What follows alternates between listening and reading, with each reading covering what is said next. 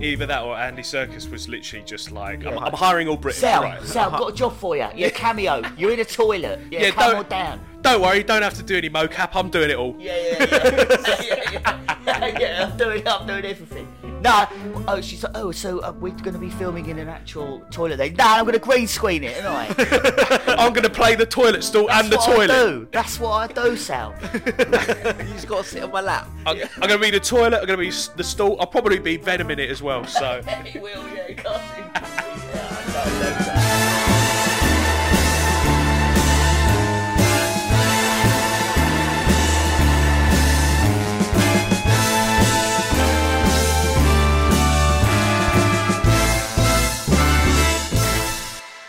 Just so you know, listeners, it's currently midnight. Yeah.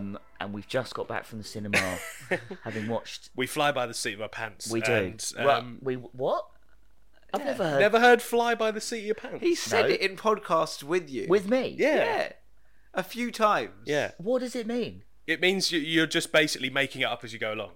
You fly by the seat of your pants. That doesn't make any sense. I didn't make it I up. know. I've thought into it. It really doesn't. But it is literally a saying. I didn't make it up. didn't make it up, Have it's these an actual qualms saying. with someone who made it up. It's a It's saying. Boris. He likes to play games. You know, you sit on it, but you don't take it with you. Is that one of those riddles? Flying. By the seat of your pants. Yeah, he said it. In Welcome to the podcasts Venom a few podcast, times with you. listeners. We're what a start. Yeah, welcome to Two Reels podcast. This week we went to see just a moment ago. Went to see Venom. Let There Be Carnage. It was good. It was good. It was good. Good. I'm on no question mark. Good. All right. You think everything's good. It Sam. is like You probably think the room's good. Yeah, Oh no, no. it's got some good moments.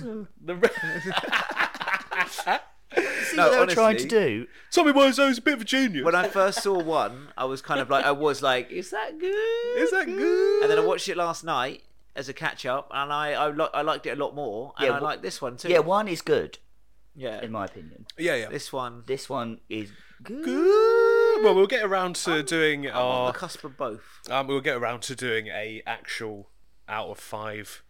Not sure what's yet, but we'll get around to doing an actual.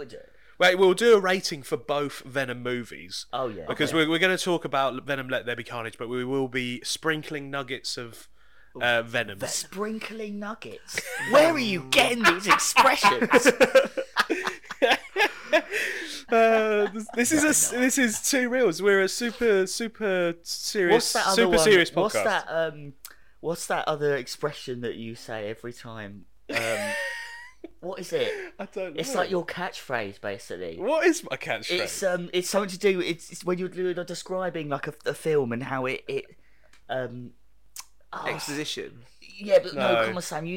What is it? It's like when you're describing like the way in which a film does something, and you use a word. I'm so blank right now, but I know what you're talking about. Do you know what I mean? I'm drawing a blank. Yeah.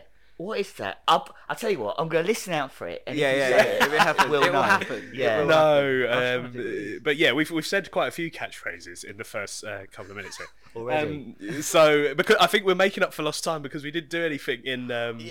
So in, we're throwing no, all the so- catchphrases in on this one because we want to sell some T-shirts, guys. Yeah, so we got merch is close. coming up soon. So Dangerously close. so in we're on time- we're on In 800. time for Christmas. We're on 800 unique downloads as of today. Yeah. Thank you, Yeah, Thank you, everyone. listeners. and No Time to Die, the one since last podcast was our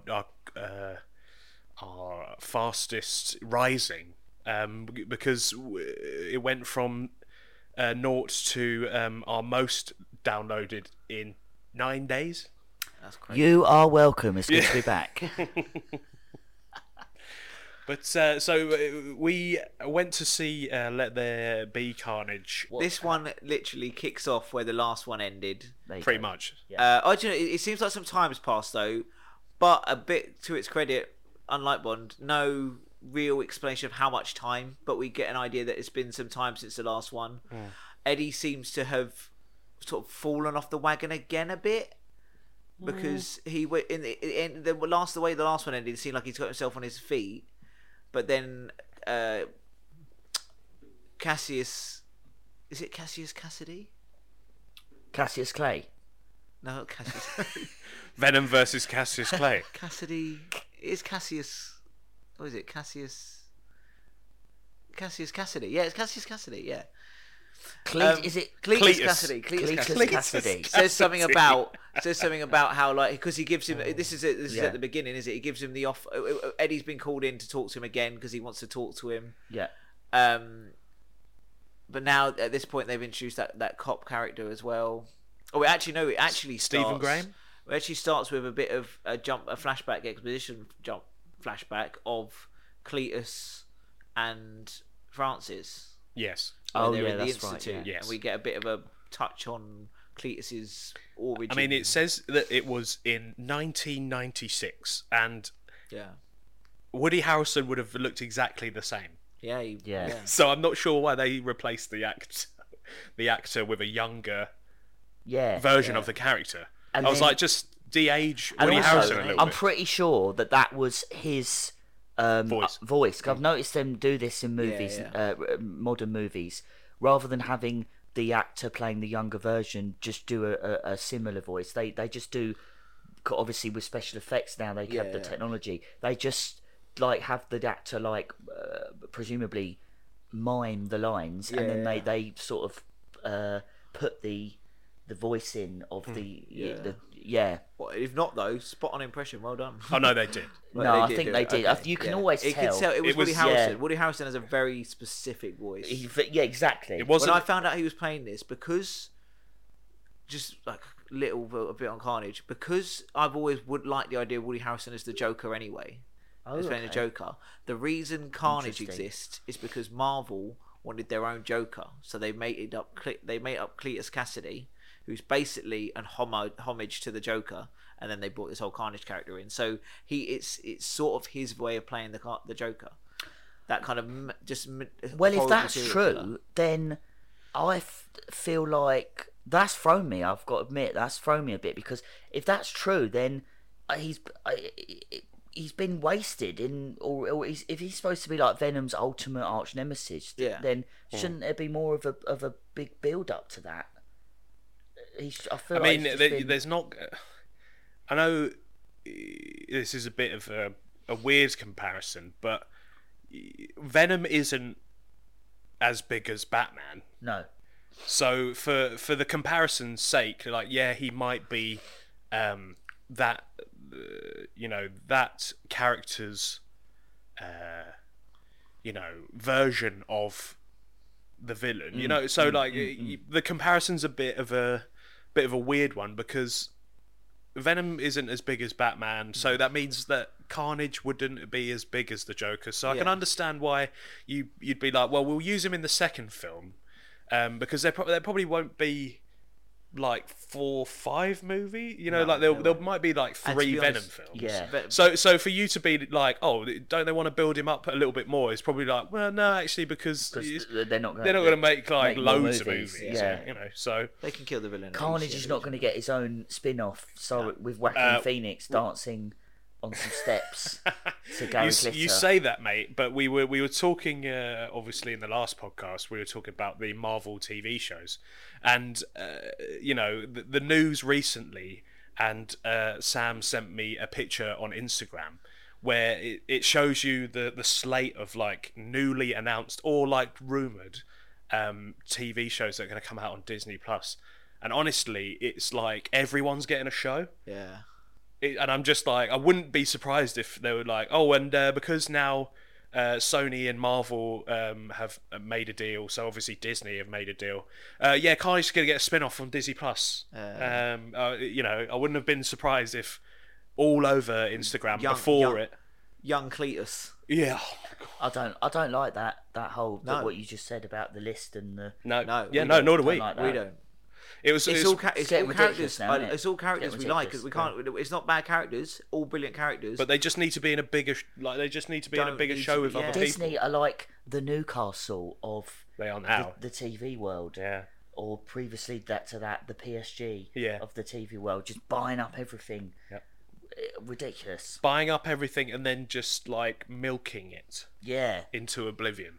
Yeah. That poor cow and its milkless udders. Yeah. Because there's nothing left. Or there will, at some point in the near future, there'll be nothing left. Standing on the shoulders of giants that came before them and shitting all over them.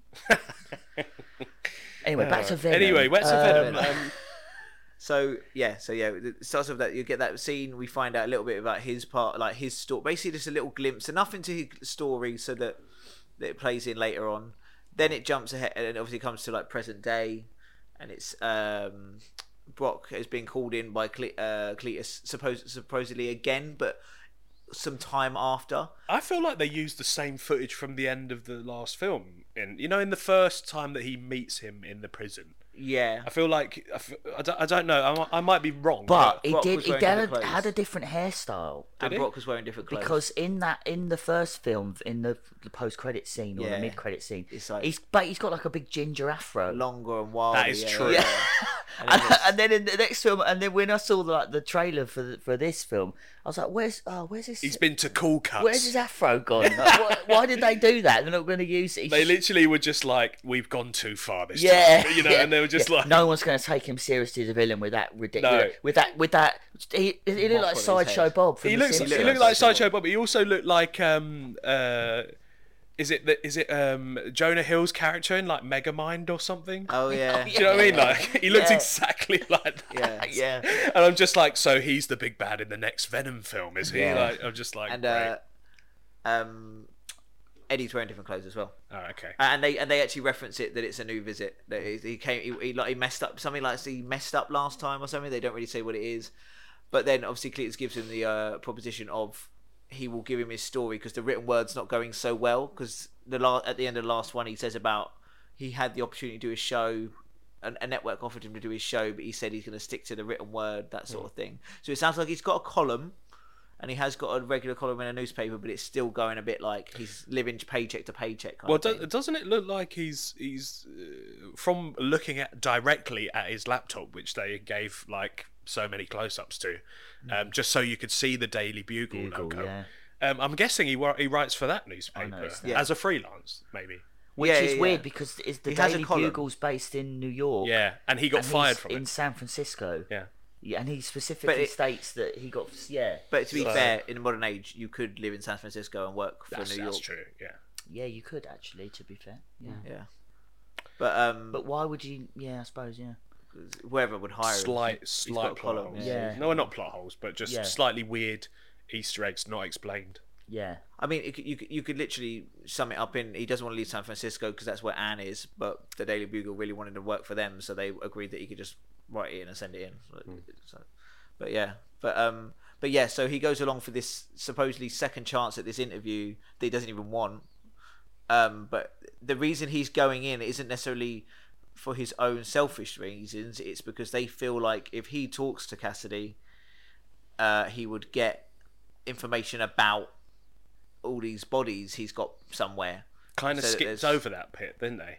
Yeah, they did. They weren't specific in what was like missing. What was the missing piece from their investigations? I know they said like, oh, there's loads of dead bodies like and that never turned up. It's like, right, okay, we need to know more about like what exactly they're looking for. You know, like there wasn't much about the investigation into like what he's done. Yeah. You know, there was a lot of put on like, oh, he's on death row and you know, he's going to be executed. Man, the fact that they brought back the death sentence just to kill him is so cringe. At that point though, at the beginning of that point there is no death sentence. They bring it back. Yeah. Which I don't think you can just do that. But I'm thinking maybe I know it's a comic book film, no one's actually done it. I think it's probably one of those things where you actually technically can, but no one's been a muff of a monster to do it. Mm.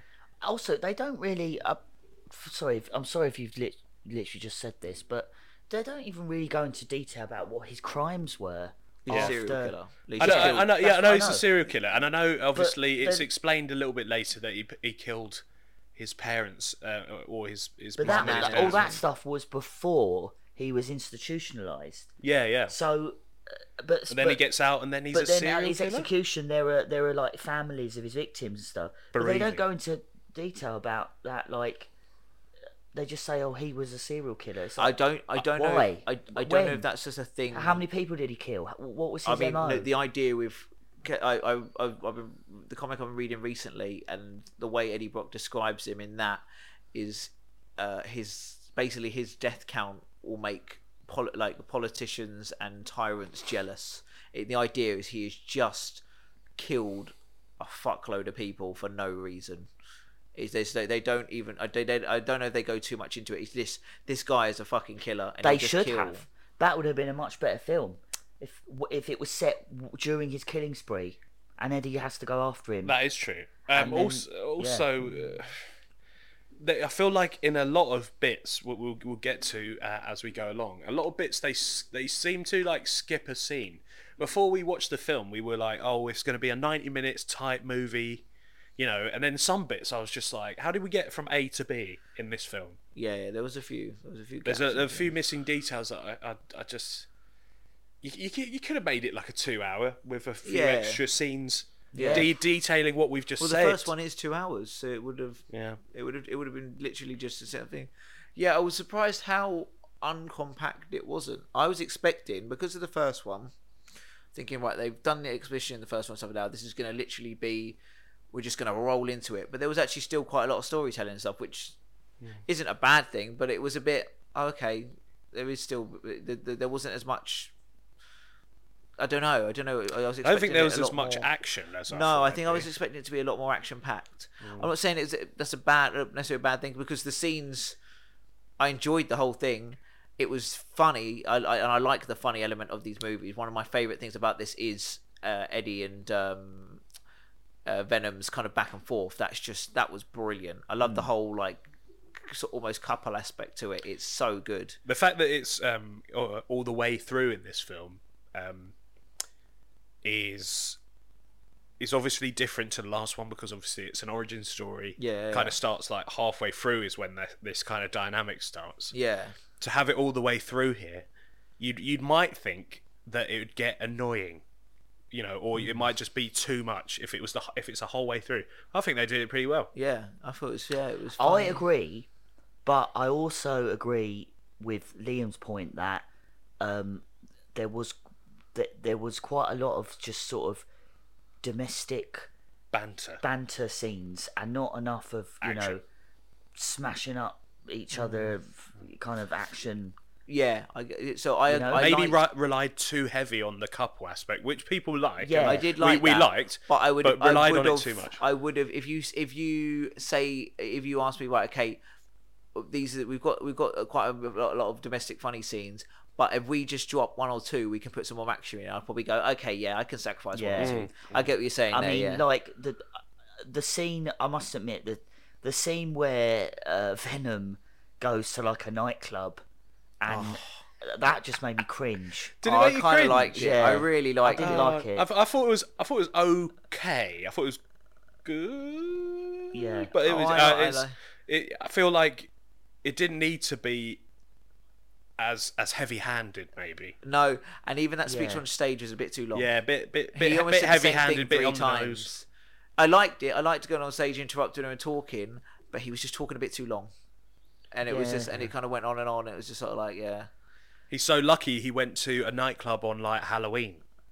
Yeah. Do you know what I mean? Like everyone's dressed up.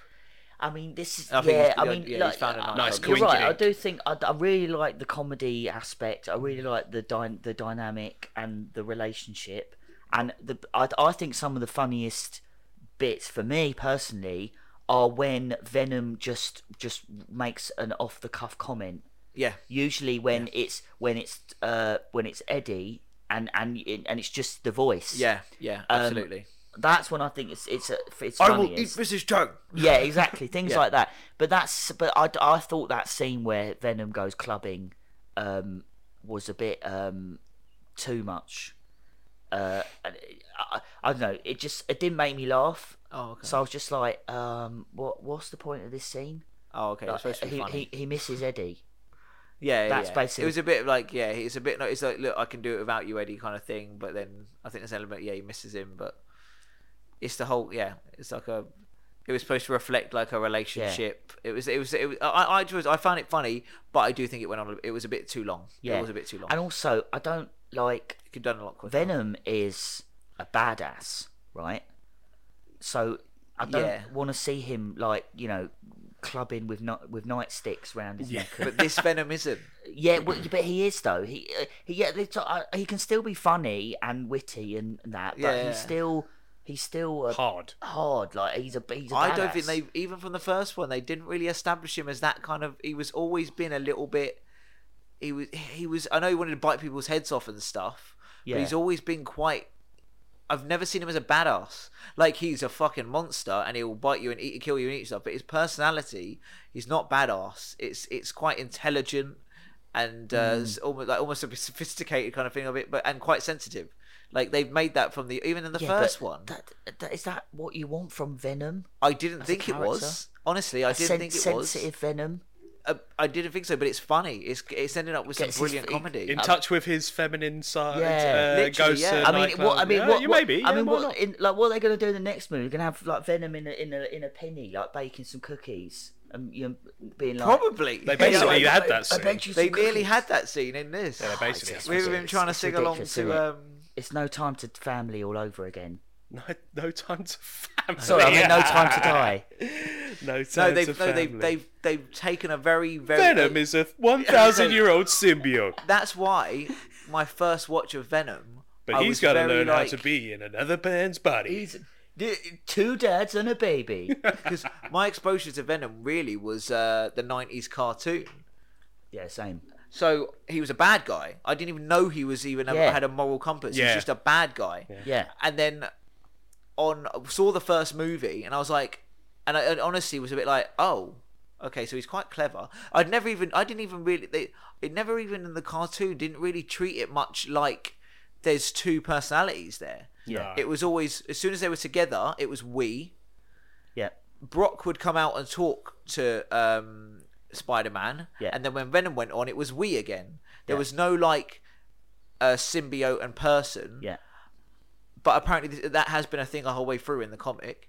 Because after watching the first film, I looked it all up, and Venom's got a moral compass because his first host was Spider-Man. The reason they bond is because they both hate Spider-Man and he feels betrayed, so he is quite sensitive. Literally, and it all was like ticking them up. I was like, so he is this badass, but in this movie they kind of wanted to lean into the more personality side of Venom, which the current comic book I'm reading at the moment, very much he has a personality and stuff like that as well. And so it is actually on brand with the comic, but he's just, I think the problem is we've only seen the 90s cartoon where he's this villain, but it turns out the whole time he's been this weird anti-hero that's actually got Spider-Man, and Spider-Man 3. Don't forget Spider-Man 3, which is great. We don't count that. So one Spider-Man. That never happened. But I do think in the first Venom film they achieved that balance nicely of the comedy element of and Venom being this monster, vulnerable. Yeah. But also that he's like hard to control, and him and Eddie, and he like wants to kill people and rip their heads off and stuff. Yeah, but that was in this. It was in this, but in this film I thought like, it was too far the other way. Like with the clubbing scene, it's just too. Don't need that. Yeah. We got enough comedy. We've got enough like relationship problems. Like Dan saying, "Oh, those two needed some real couples counselling." Yeah, comments like that I can forgive. Look, just on that note, where it's kind of a bit cliche. Yeah. This film was very cliche heavy. It was, especially in the dialogue. Yeah, especially when she said an eye for an eye. Yeah, I know this is skipping ahead a little bit. Yeah. Screech or whatever her name is. Did they ever explain how she got that eye? Yeah, he shot her in the eye. Oh, he shot her in the eye. Yeah. I didn't get Stephen that. Graham's character, when he was young, also didn't have Stephen Graham playing a younger version of himself. Yeah. As a cop who was just helping transport her. Yeah, but that was on purpose because we weren't supposed to know it was him. Yeah, I know. Yeah, okay. Yeah, fair enough. Yeah, fair enough. I understand that. But yeah, he was responsible. And she was just like, "I'm gonna." On that as well. But there was cliches all over the gaff. Yeah, it was. I was just a little bit like. Oof. On that note, with the reveal of him, that was actually like I mean, for what they're trying to do, that was achieved really well because they really didn't focus that cop much. He was random cop in the van. Yeah. Oh yeah. With no and it didn't look like he was gonna like they cut to him and showed you reactions over there, but it was literally just. Even I suppose the name tag bit was a giveaway that should have been a giveaway, but at the time it wasn't. Yeah. And so when they revealed it was him, and then you see the hearing aid and stuff like that, you're like, oh, okay, that's cool. I mean, it's not a big deal, but I just feel like I was. Usually they mess that up. Usually they give it away before we see it. I must admit, from an acting point of view, and this is just me being nitpicky. I mean, you should be, yeah. I've sometimes British actors who themselves have an accent, such as Stephen Graham, who is, as we know, is Scouse. A northern actor. Yeah. You can I can tell when when they do an American accent, I can almost hear, and I found it very distracting. Yeah, same. Like Tom Hardy's American accent is much more natural. Yeah. Whereas, except when he says in the first one, almost every time he says "Anne," it literally he says "Anne" and not. Americans. Anne. It's not Anne. Every time he screams Anne, it sounds like a man saying it in a British accent. Yeah. Listen. Yeah, fair enough. But yeah, it's just a little nitpicky thing, and I'm sure most people won't notice it. I have to agree. Like when I first heard him, speak a line of dialogue, I was like, I don't think this is particularly his best. Work. The Scouse accent is so thick and strong, thick, and to then try and do, I presume he was doing. I think he was doing a New York accent, even though it's supposed to be set in San Francisco. Yeah, it was just like a New York accent on top of a Scouse accent. Oof. Yeah. In a film set in San Francisco. That's a mix, isn't it? At least Eddie is doing a New York accent because we know from the first one he was from New York. Exactly. Yeah. But Stephen Graham's an incredible actor. Oh, obviously. So not taking away from anything he's ever done. No. But this I feel was just like it's just a tiny little not quite on form. Yeah. Is what it is. Yeah. Not ruining it by any stretch of the imagination. Yeah. I mean, and that's another thing is obviously with Andy Serkis directing it, who. I'm sure you'll know, listeners, was Gollum and Kong, and has directed The Jungle Book and others. No, Jungle Book was Favreau. Yeah, but he did another version, that one. Yes, he did. Yes, there was a couple at the same time, weren't there? Yeah, they released about 17 live action adaptations of Jungle Book. Yeah. All at the Netflix year. one. The Netflix one is very rare. But it had a really good British cast. I just really appreciate that. I feel like when I was watching it, and like you said, there was quite a lot of British cast members in it. I feel like they must have done a lot of filming in this country, in the UK. Other than the shots of, whether I don't know whether they really did too much actual shooting in San Francisco for there was this. a couple of shots of the bridge. Well. How much of that could just be stock footage? Yeah, that's what I'm saying. Honestly, it was a lot of the San Francisco shots could have been stock footage. Yeah, the rest of the way where it was shot, it could have been could have been on soundstage. So it could have been here in the UK. I think it was because one of the oddest inclusions was the woman on the toilet, who is she's in Green Wing. The woman on the toilet. Yeah, when she when he's at the beginning, when he's the cops telling him to go see Cassidy, and he goes and has that conversation with Venom in the toilet. Oh, that was brilliant. Who was the woman? She's someone from. It's not Missy. That wasn't her, was it? No. Sally Phillips. She's from. Was it? Yeah. Oh, what? She was in she's in Smack the Pony. That Yep. Yeah. And she's in Bridget Jones. Yeah, I know Sally Phillips. I didn't recognise her. Mental. Oh, definitely had filmed in the UK. Yeah, I know. Without a doubt. They obviously used a UK-based casting agency. Yeah, I know, right?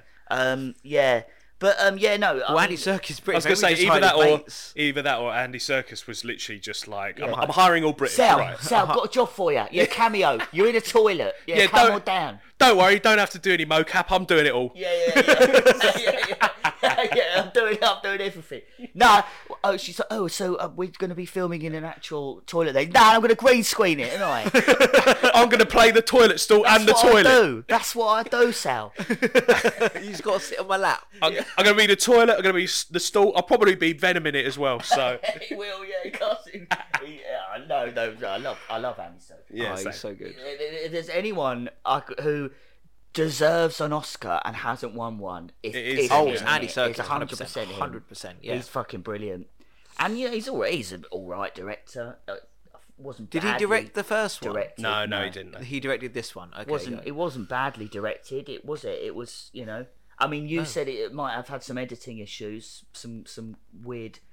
Cuts. There might have been, as you said about the scenes, felt like they were just they'd gone from A to B. Yes. So maybe that was an editing flaw. Maybe.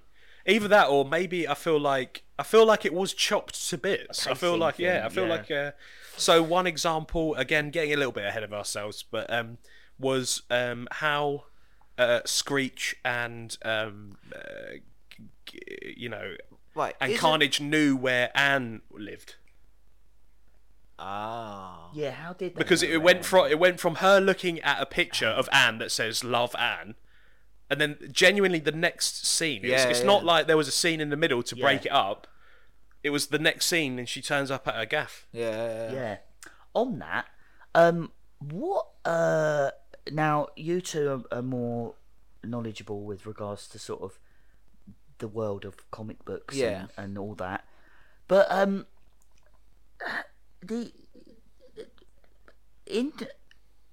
don't know with the post credit scene. That might answer my question, but in the sort of Spider-Man Venom universe, comic book universe, if you will, the superhero supervillains, they get their powers by some sort of incident or accident, right? Like a radioactive spider bite or an alien symbiote, and that it's not like in X-Men where they're mutants and they evolve and the powers evolve naturally, but her character seemed to just have this power, and she also says without any explanation. She also says that her mutation is getting worse. Yeah, so it's like, and she's going to a place where there's others like her. Yeah, I when they Very said X-Men. that, I thought, is it going to be the They're fucking introducing X-Men. Xavier Mansion? I've got to go somewhere where. Oh, it was going to be a horrible place. Yeah, I mean, I was going to say, like, where was I'm the going to somewhere. explanation I go to somewhere with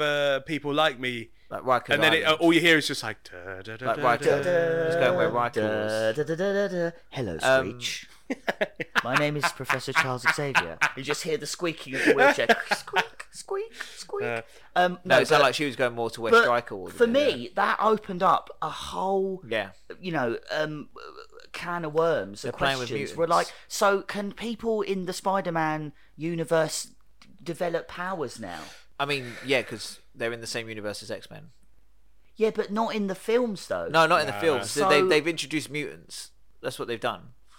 Genuinely with this, They 'cause introduced there's mutants. no explanation of her powers They said whatsoever. mutation. No, They called it mutation. They didn't even say. They didn't just call. They could have literally just palmed it off as powers. They said the word mutation.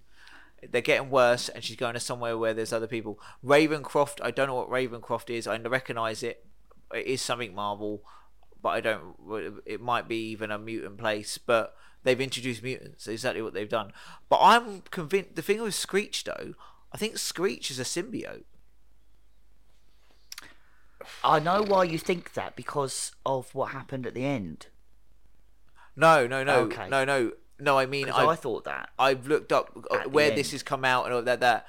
There's loads of symbiotes, and I've looked up them, and I'm pretty sure one So is it's called not Screech, an like actual yellow. power. and Sorry, red. she's called Shriek. Shriek. So yeah, Shriek's a Yeah, she's I'm not. pretty sure she's Shriek's not the a goofy symbiote. guy from Saved by the Bell. Yeah.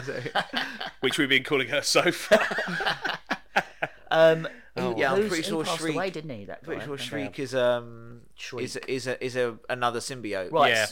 She- But not in this. Not in this. It's a mutant in this. Right, she just have this random power from birth. They've introduced mutants. They decided to introduce mutants. Yeah, That's- yeah. What the fuck? Like, I feel Yeah. like there could have been a better way.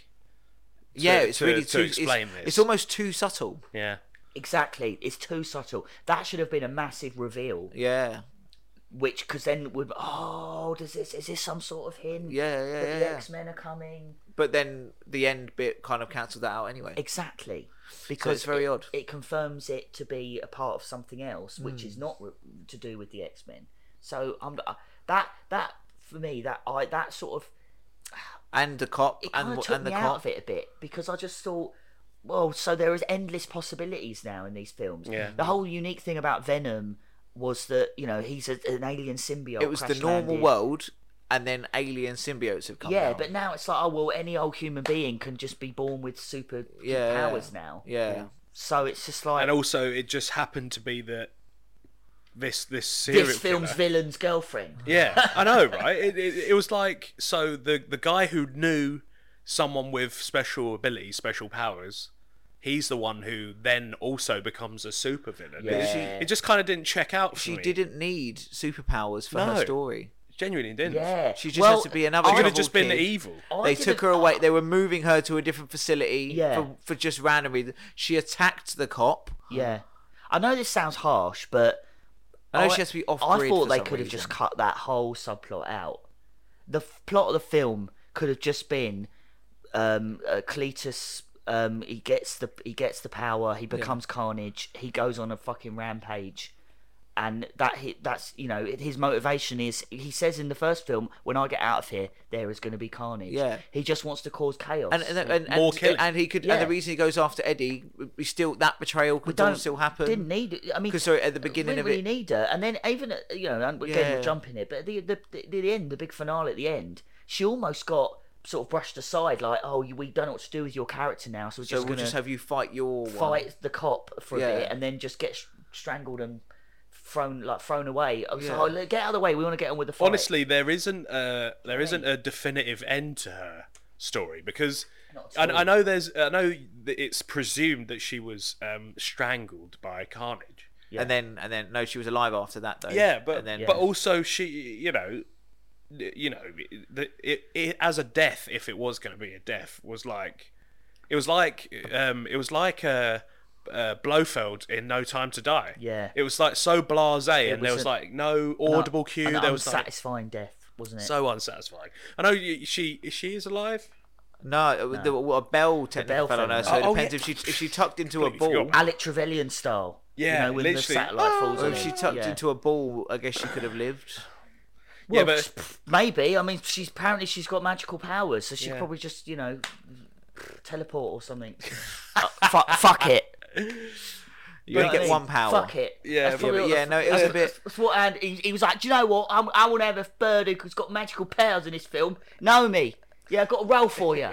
Yeah. Come on down. Nah, don't worry about that. You're going to have a power. Yeah. You're a screamer. Yeah, you're a screamer, aren't you, love? Yeah, I know you are. Yeah, you're playing Shrek. I mean, Shriek. I mean, Screech. No, not Saved by the Bell, you daft man. No, don't worry. I'll do the mocap. It's all right. I'm doing the green screen work. No, you're just there for a pretty face, darling. She was a bit wasted in this film, I think. Yeah. Especially when she's supposed to be a symbiote. She was. They've just had one of the symbiotes without even having a symbiote in a symbiote movie. Yeah. It was odd. It was odd, and her inclusion was odd because she's not in any of the trailers. And I didn't even genuinely. I think she's in the film. She's in like one shot in one trailer. And then when I saw that she was in the film, like prior, I was like, so is she playing like a super secret character? No, not playing a secret character at all. Just playing Woody Harrelson's, girlfriend. Yeah. But who happens who got superpowers before any of the other characters in these movies in the 90s. Yeah. So before. Well, I mean, for all of them, before anything. I mean, when Iron Man is set in the year it was made, right? So at this point, 2008. That's a different universe. Yeah, at this point.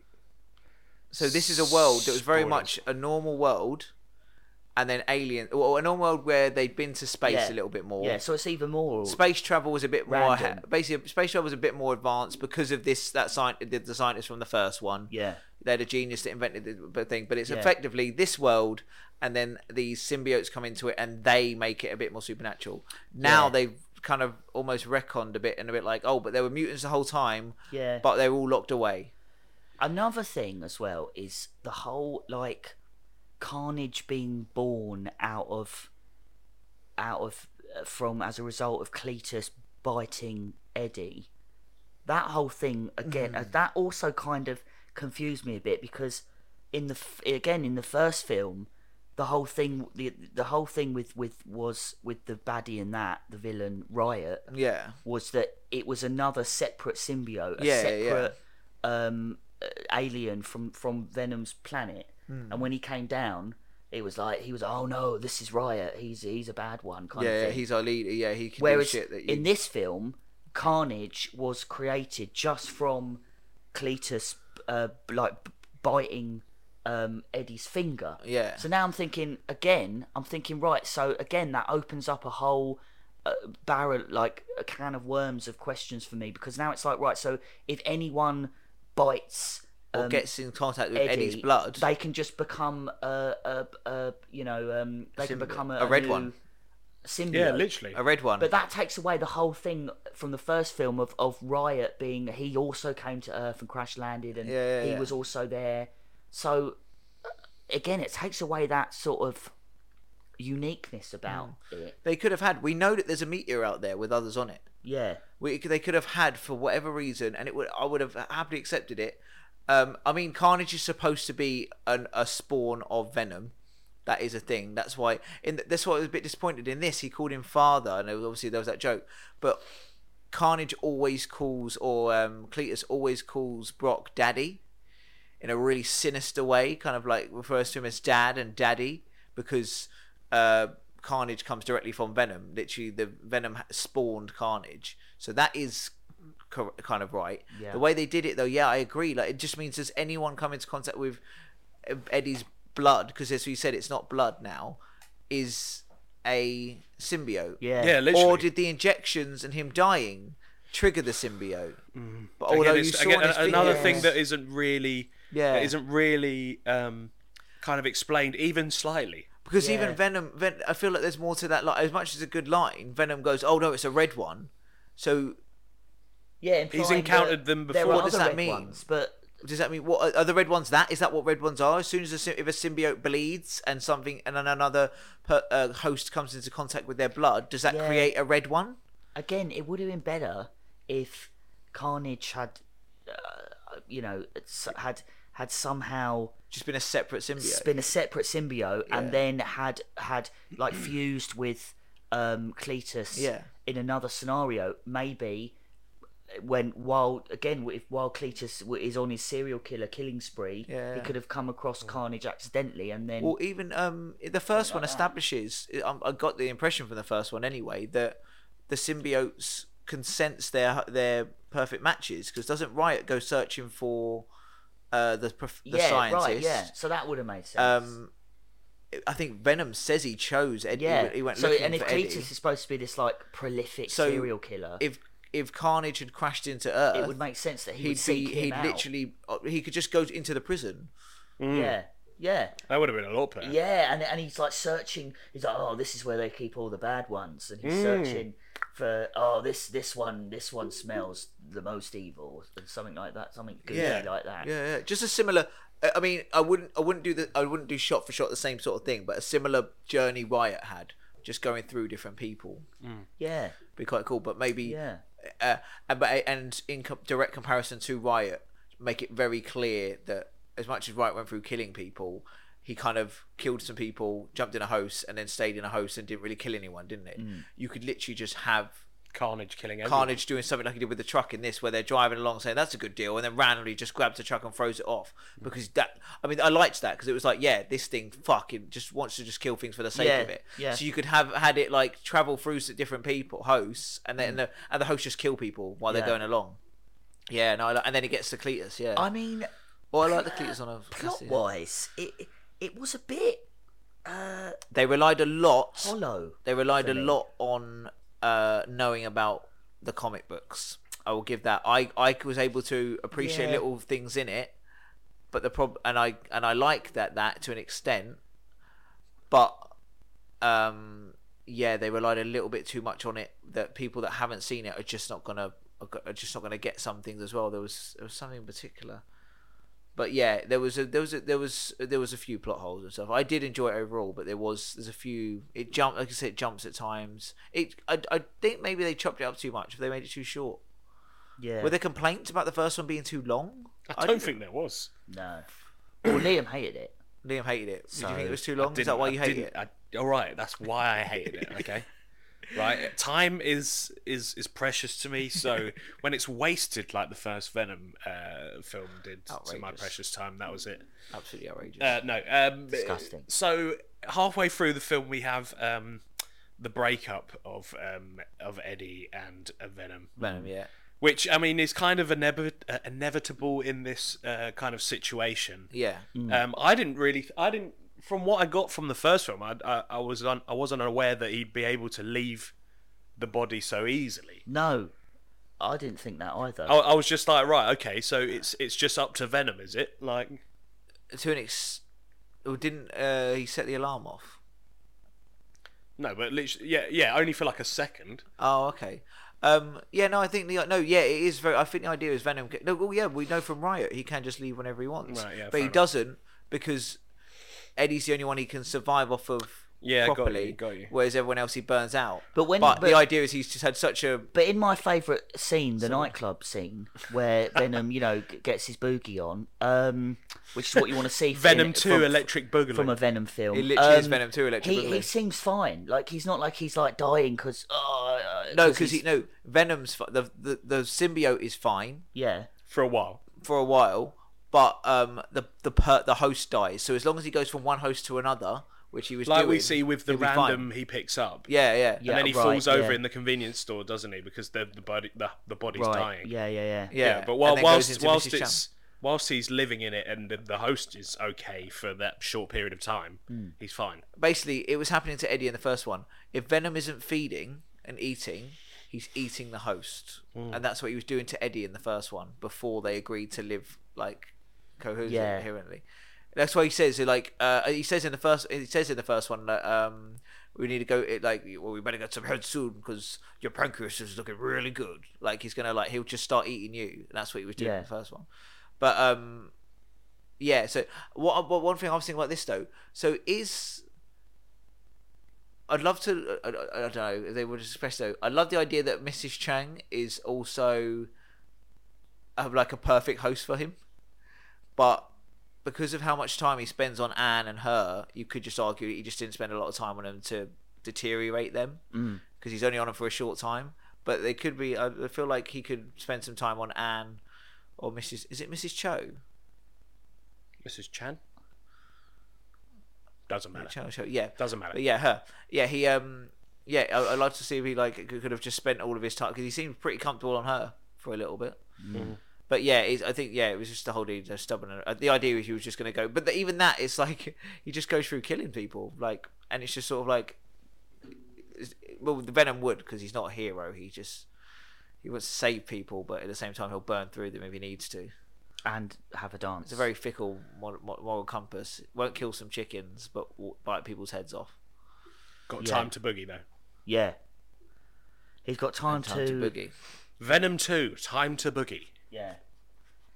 Yeah, I mean, maybe in Venom 3 they'll introduce a daughter for Venom that he didn't know about, a long lost daughter. They just showed a son, and like he goes around with like a rabbit called Boo Boo. He had two chickens, Sonny and Cher. Yeah. The two things you've just taken. Was it Doo-Doo? Yeah, sorry, my apologies. The two things you just took the piss out of, they did in this movie. He's got a son, Carnage. Oh yeah. And he had two chickens, Sonny and Cher. Oh yeah. He had the bunny and the daughter. This time, Venom's got a son. Carnage. And he's about to find out being a dad's not all it cooked up to be. Changing diapers is difficult when your son is a monster. Yeah. No, I don't. I'm being harsh. I did enjoy it. It was good old. In my eyes, it was good old fashioned, harmless comic book fun. Yeah. it wasn't it wasn't trying to be like pretentious or put out a message or trying to be clever or groundbreaking. Yeah. You know, like certain other filmmakers take on superhero films. Christopher Nolan. It was just being a good old fashioned early noughties theme. I felt it had that feel of the like the one and only Spider-Man trilogy. It had that kind of feel, just innocent comic book action. Yeah. No sort of let's overload it with all this other crap. Yeah. You got a hero, you got a villain. The hero is some sort of journey in a thing. Yeah. You got a love interest. Villain's just this monster. Yeah. Although the hero's a monster in this as well. So you got the love interest, but he doesn't actually get the girl. Yeah. Yeah. I liked it. It was simple. I like the simplicity. I did like the simplicity of it. To be fair, it was good. And so what were your guys' opinions on the CGI? I thought it was well done. See, I don't think it was as good as the first one. You don't think it was as good as the first one? I feel like the style of Venom is very frantic at best, you know, especially in the fight scenes, especially the one at the end. Yeah. It's always going to be a little bit hard to kind of decipher what's going on. Yeah, because just the nature. But I feel like the actual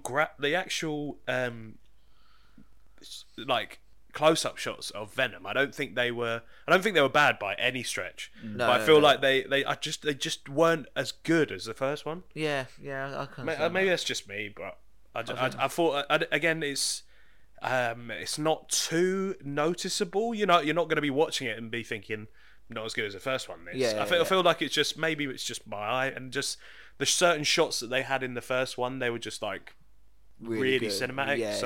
Fair enough. I think that's just me, but nothing. Maybe it was because they had more Venom in this, and like a bit, there was a lot more symbiote in this. Oh yeah, because even in this first one, they hold back Riot quite well. They let you see Riot a couple of times, and then the last fight. I don't remember in the first film there being like loads of like bits sticking out their backs and. I mean, they can always do it. I think that's mainly a Carnage thing, though. Yeah, that's mainly Carnage's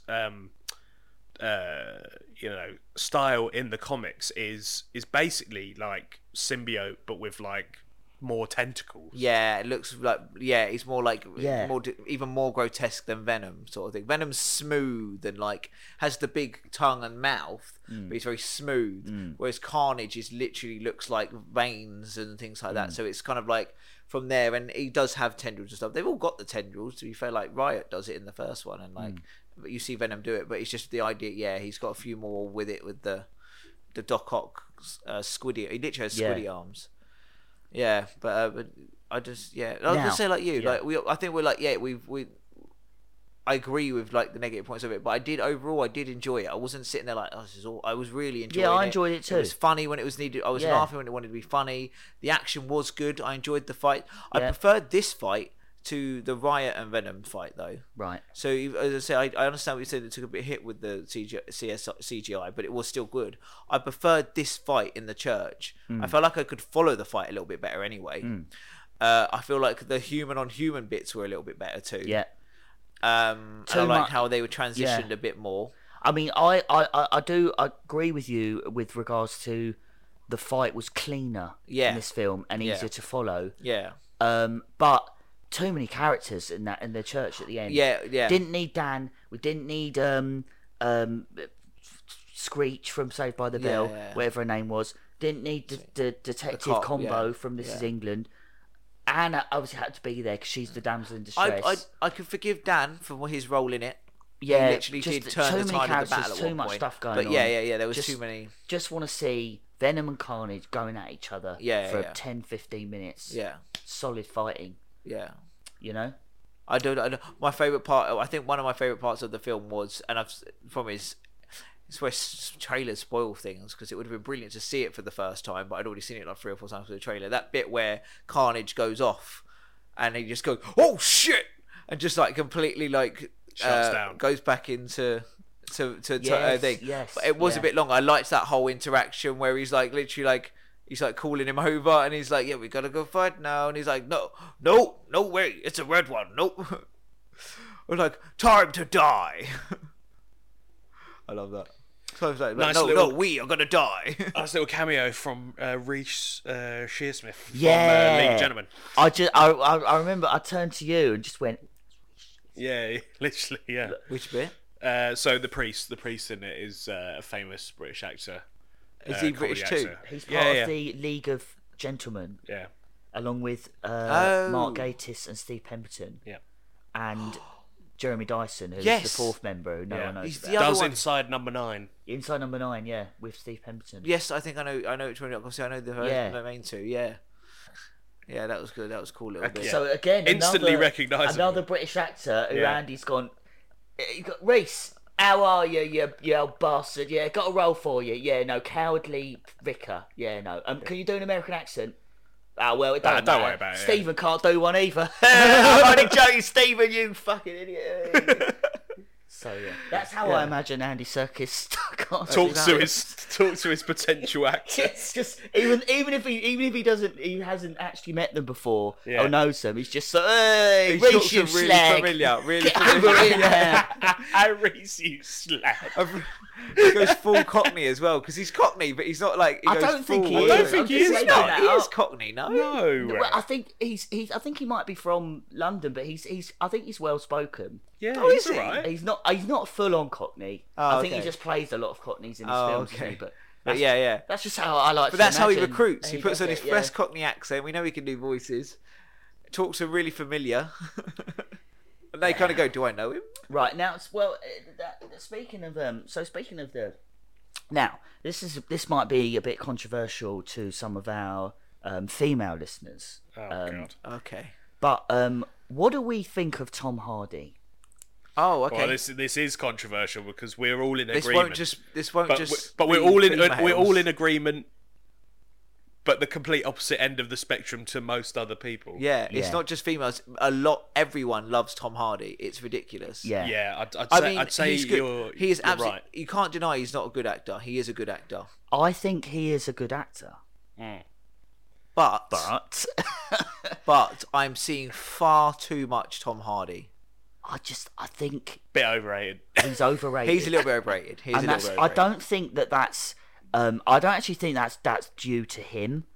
No, I don't blame Tom. No, if you're listening, Tom, I don't blame you, you slag.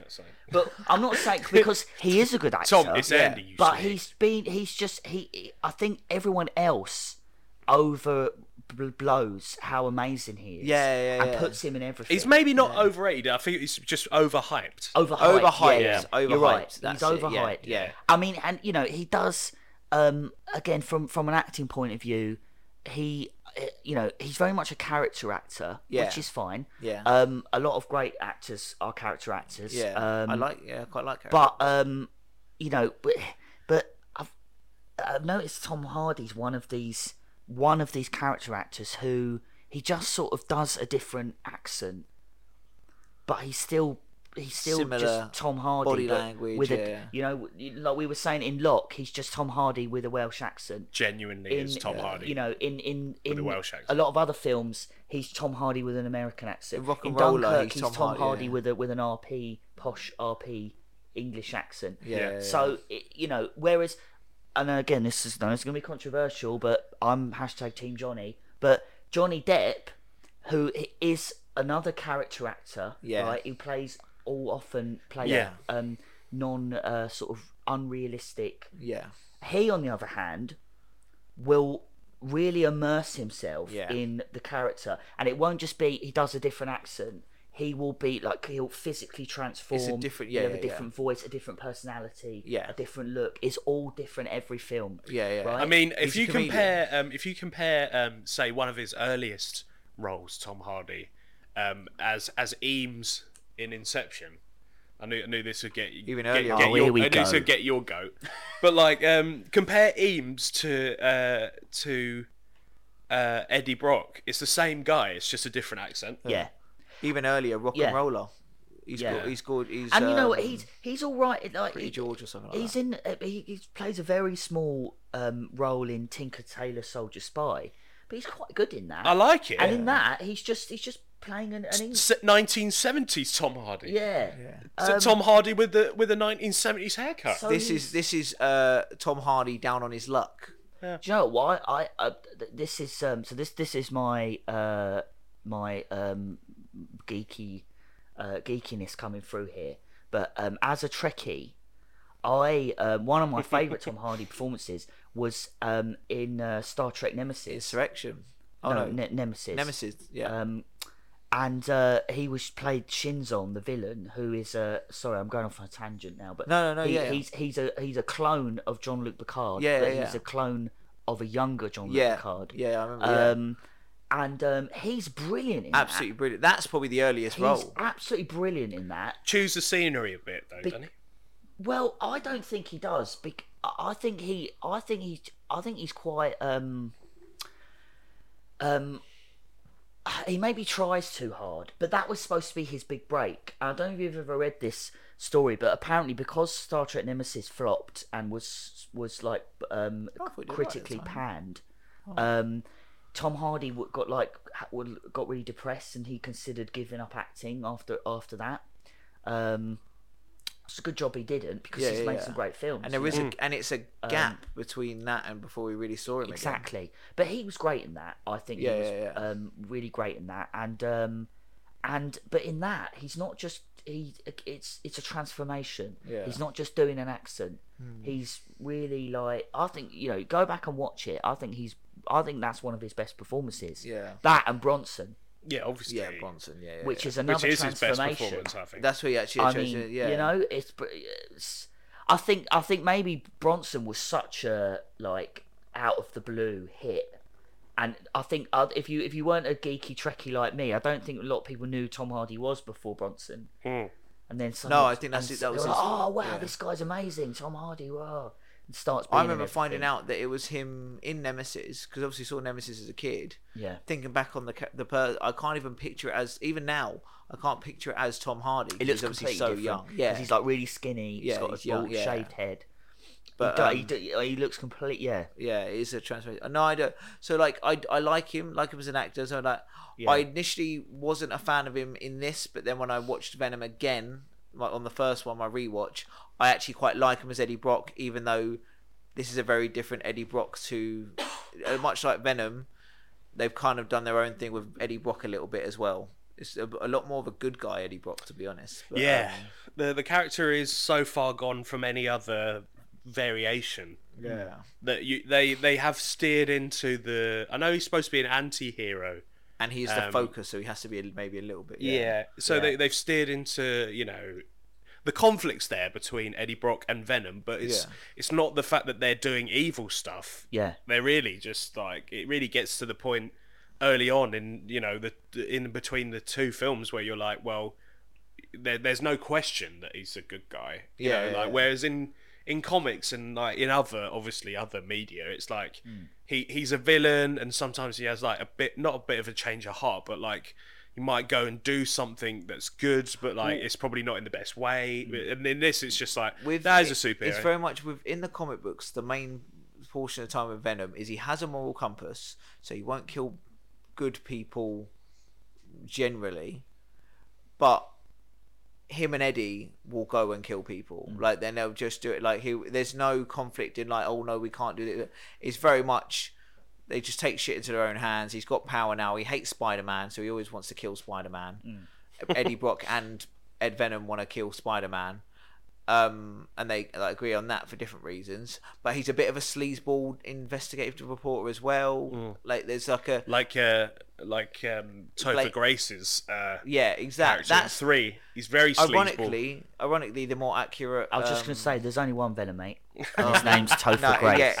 And it ain't him. No, I'm only joking. No, Tom Hardy's. I think he's quite good. He does. And I think he's a good fit for this version of Eddie Brock. Yeah, absolutely. And these films. Yeah.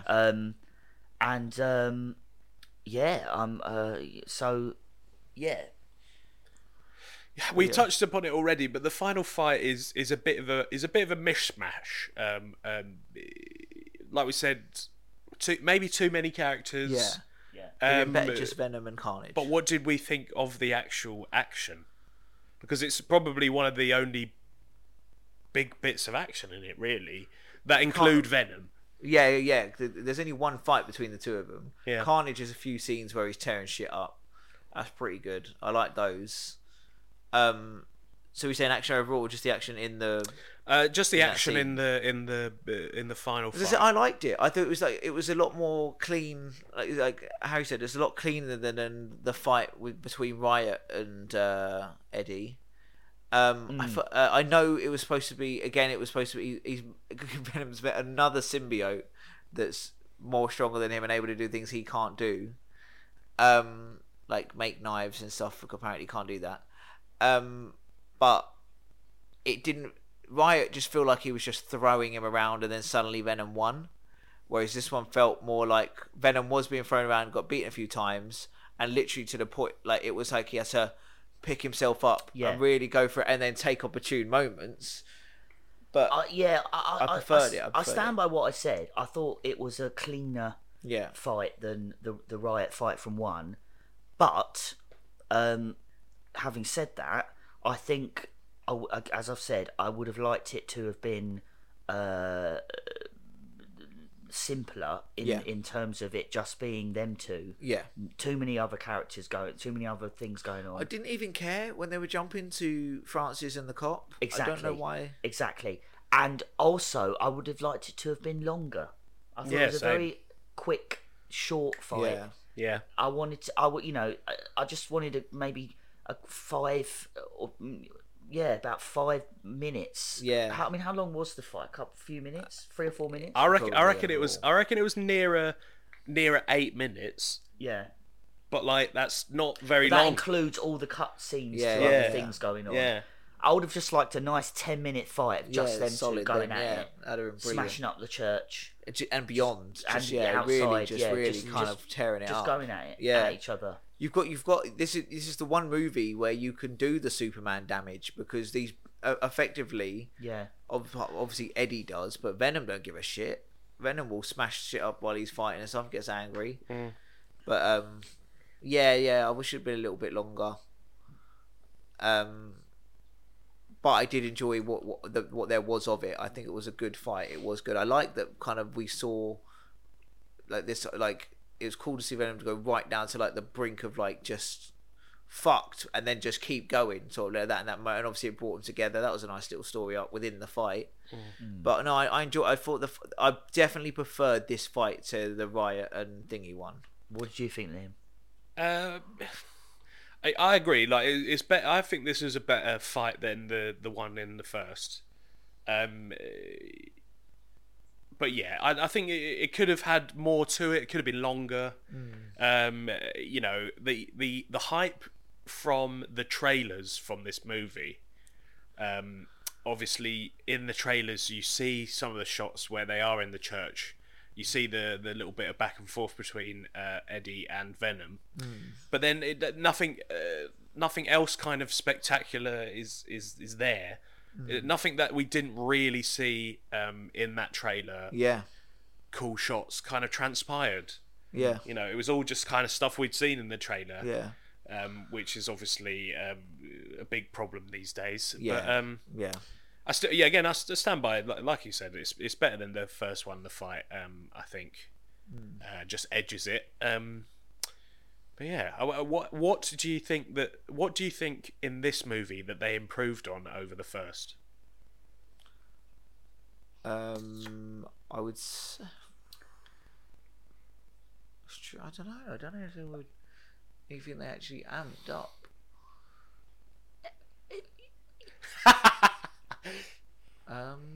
That hard. It's also not a trick question. Not that makes me sound like a teacher, doesn't it? Yeah. Like I've asked you a question in class. Can I go to the toilet, please? No, Mr. Redick. Sorry. Miss, my Willie's doing that thing again.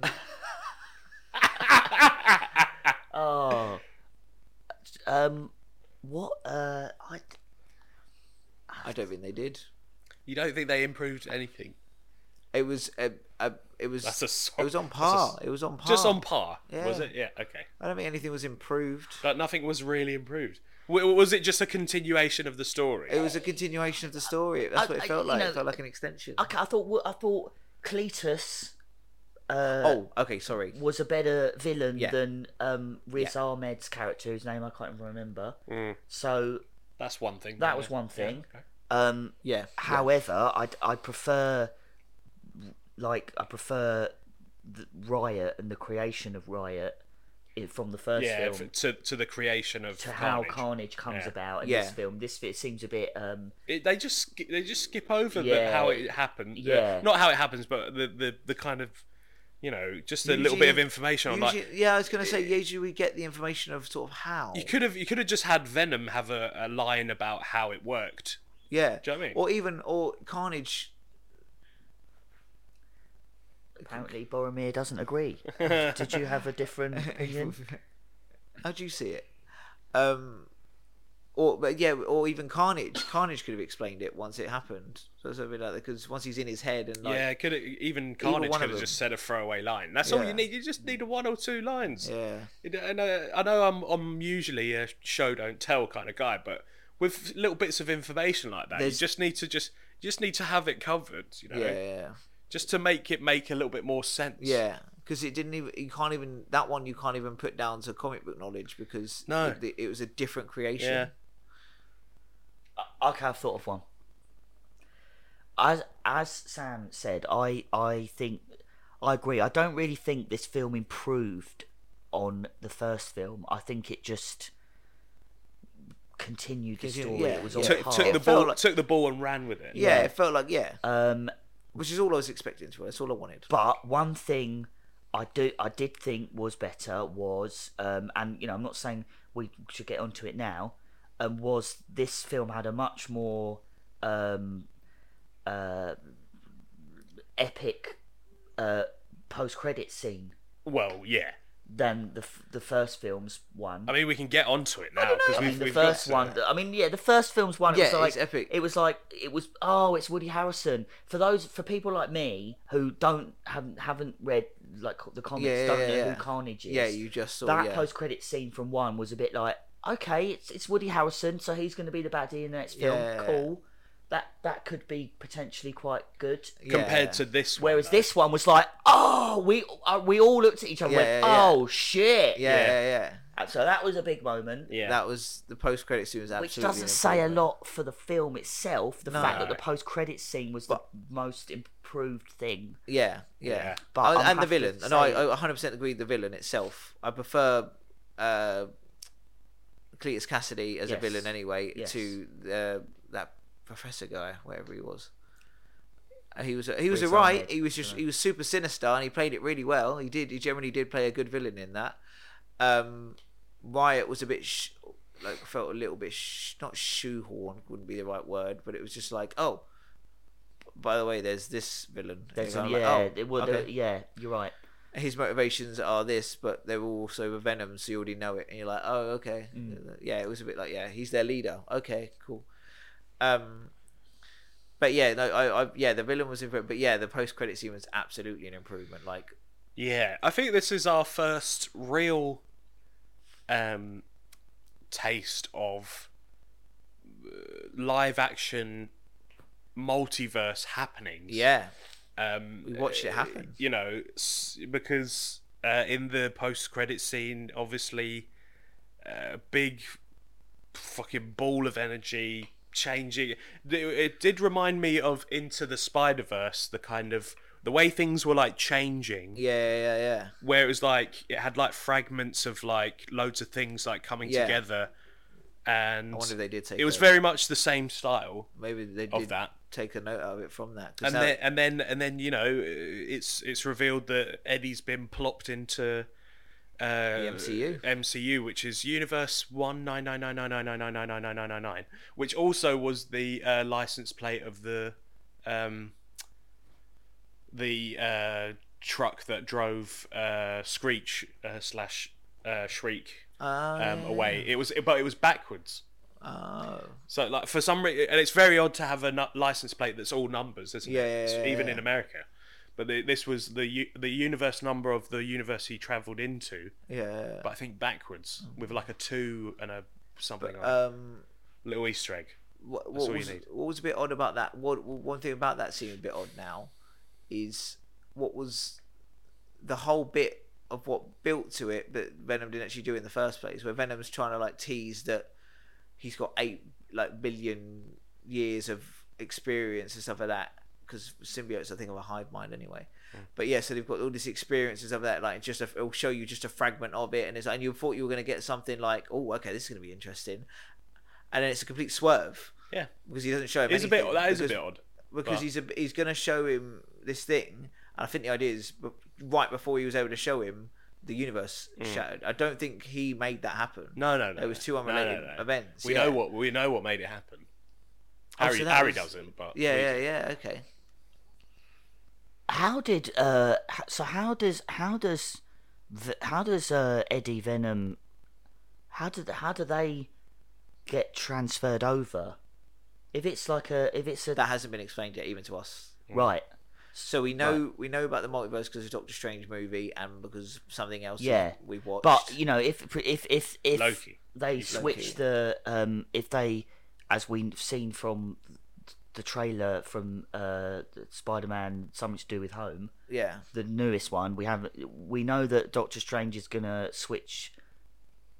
change the universe, but presumably maybe only that was it. Yeah. Him and Peter Parker. So how on earth has Eddie Brock ended up? The only problem with that is the moment Eddie is come into is going to be a while before Strange cast that spell, because the moment he came into is the end of Far From Home. That's right. So from what we've just seen of No Way Home, that's a little while afterwards. That spell. Yeah. So that's it is a good point. It'll be something to do with. You don't often make good points, Sam, but that is one. It will somehow be something to do with Loki, with the multiverse thing, and then something else is happening. Did Venom himself do it?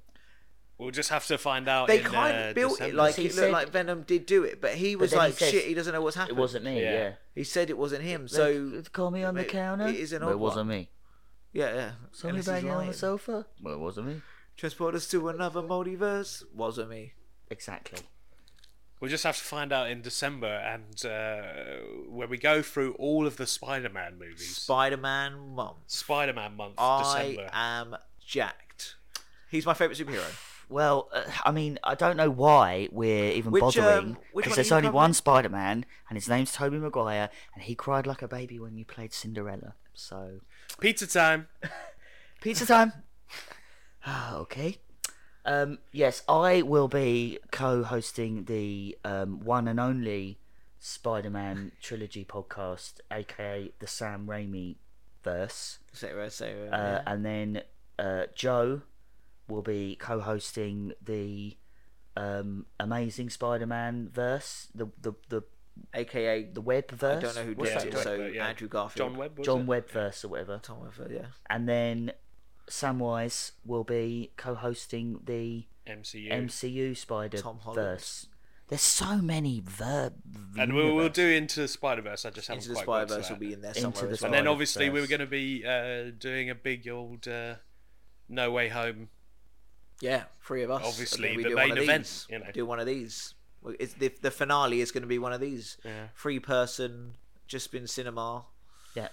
No Way Home. Hopefully we'll have it out.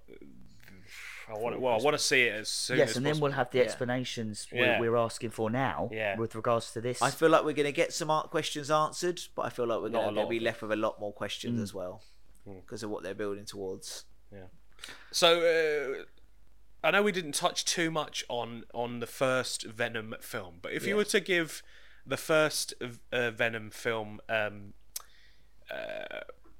out of 5.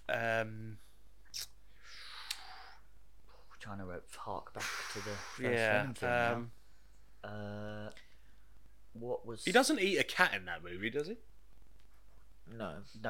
He does get in the tank with the lobsters. That's like a funny well remembered moment. Yeah. So, out of 5 lobsters that have shared a lobster tank with Tom Hardy, how many would you give it? Abbreviated out of 5? To lobster. That's such an elaborate one. Yeah. So that's probably our most elaborate one yet. Okay.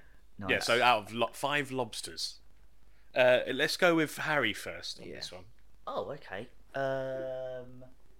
Yeah. So for the first Venom film, I'm gonna give it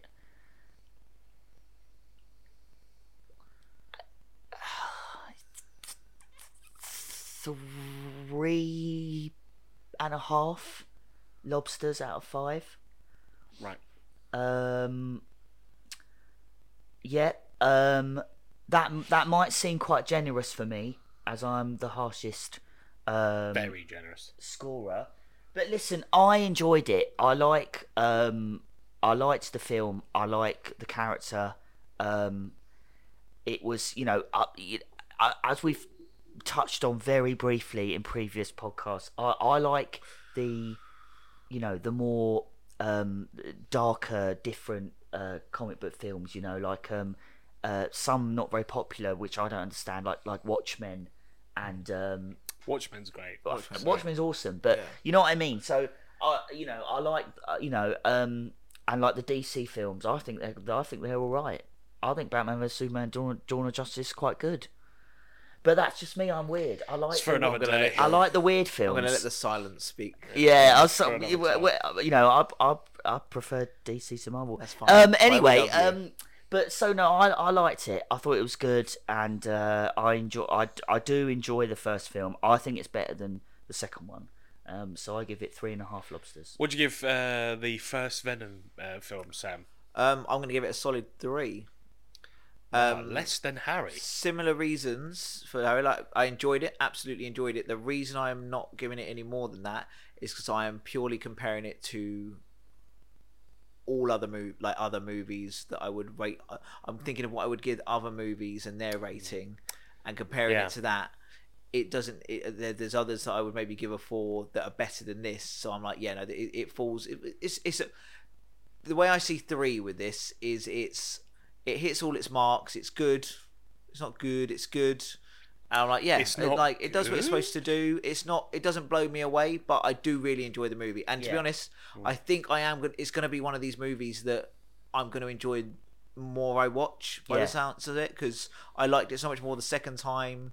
We spoke to your mate tonight, and she said the same. That the more she watches it, the more she enjoys it. So I think I'm going to give it a 3. Yeah. I'm going to give it... so I feel like Venom... The first Venom movie is pretty much like your box standard popcorn film. Agreed. So with that being said, a popcorn film is just something that you can just put on, and something you can just enjoy parts of it. You don't have to. Again, it's not going to blow you away. You just enjoy it for what it is. Yeah. And what I'd say is probably the average, or just the standard for a popcorn film is probably a 2.5 for me. Okay. So I'm going to give it a 2.5. You heard it here, folks. For the first time ever, Harry gave the highest rating. The highest score. Movie. And that's not going to happen ever again. So believe it. Unless it's a DC film, by the sounds of it. But unless it's Watchmen. Watchmen. Oh no, I don't know. Watchmen. Well, wait till we get to it. Yeah. Sometime down the road. So, but for this particular film, Venom: Let There Be Carnage. Okay. Harry, what would you give it out of? Now, what would you give it? This one out of 5 what? 5. Venom getting his boogie on. 5 out of 5 glow sticks. Yeah, out of 5 oversized glow stick necklaces. Yes. So all right, we'll do it out of 5 glow sticks. Glow sticks, yeah. I like oversized glow stick necklaces, but yeah. Okay. Yeah.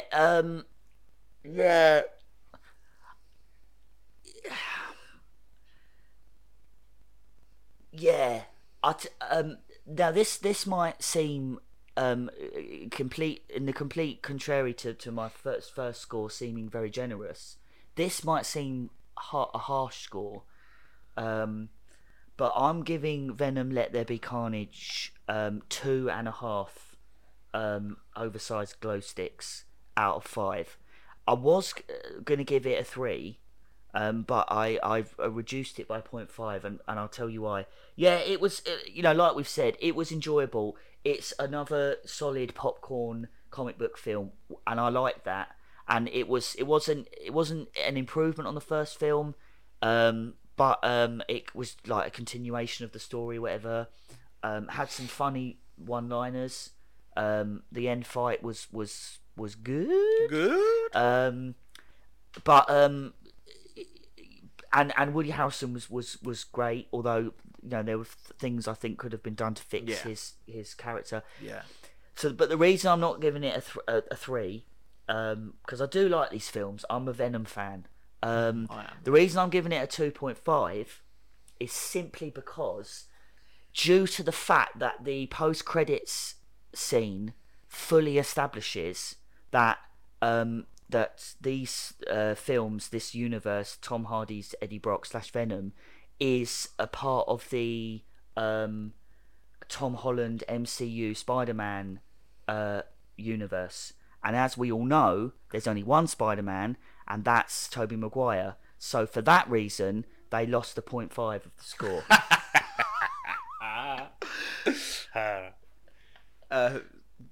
Sam, what do you give Venom Let There Be Carnage out of 5 oversized glow stick necklaces? It might sound surprising, but I'm going to give it a 3. Yeah? It wasn't any better, it wasn't any worse. I was laughing all the way through. I enjoyed it. It's exactly what you just said, popcorn movie, and I feel like popcorn movie for me sits at 3. Fair. I know we've gone through some disappointing bits to it, and it felt a little bit chopped up. Could have been longer. There's obviously going to be little bits, but no. Ultimately, in the movie, I didn't come out of any. It's only through to talk about it afterwards. I've thought of things. 100%. Both a 3. Again, it felt like a continuation. So a 3. And I'm going to be consistent and give it another 2.5. I've said it before. They just kind of took what they've already established and they just continued it. They didn't reduce it by too much. They didn't elevate it by too much. So I'd be harsh to mark it down to a 2. But I couldn't really bring myself to rise it up to a 3. So I give it 3 oversized glow stick necklaces out of 5. 2.5. It's 2.5.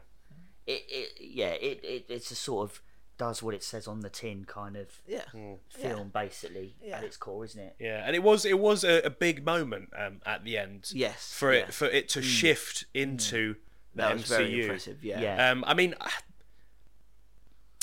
from what we kind of do know from what's going to be happening in the MCU, I don't want to say I saw it coming or I knew it was going to happen, but because it just does make sense, if they're having a multiverse crossover kind of period in MCU, which we've established from Loki, and so I could see it happening, but I didn't think they would do it necessarily in the post credits straight after. Soon. I didn't think it was going to be this soon because it's only just been announced that Tom Hardy's Venom will meet Tom Holland's Spider-Man. They kind of announced that's going to happen. That was in the world, but they very much the way I understood it.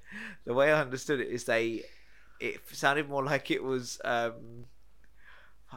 like down the road. Or that it was almost in discussion. It wasn't even confirmed. It was in discussion, and so they already knew it was going to happen.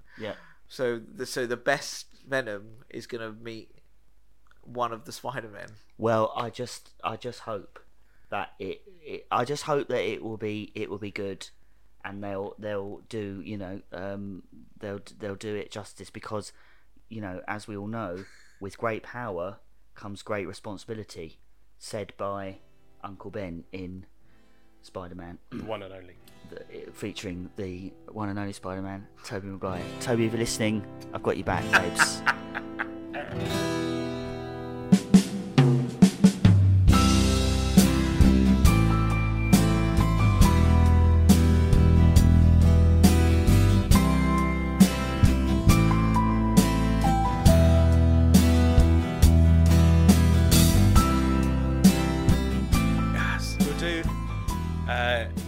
Sorry, Stephen. This is Clem Fandango. Can you hear me? Yes, I can hear you, Clem Fandango. Yeah, we just need you to do the shout out to all the platforms that the podcast is available on.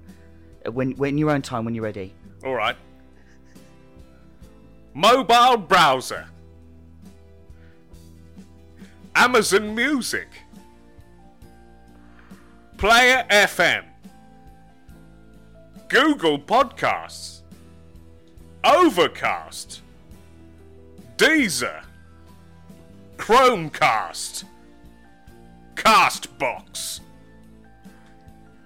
Spotify. Apple Podcasts. And that's all. Oh God, that was brilliant. Thank you.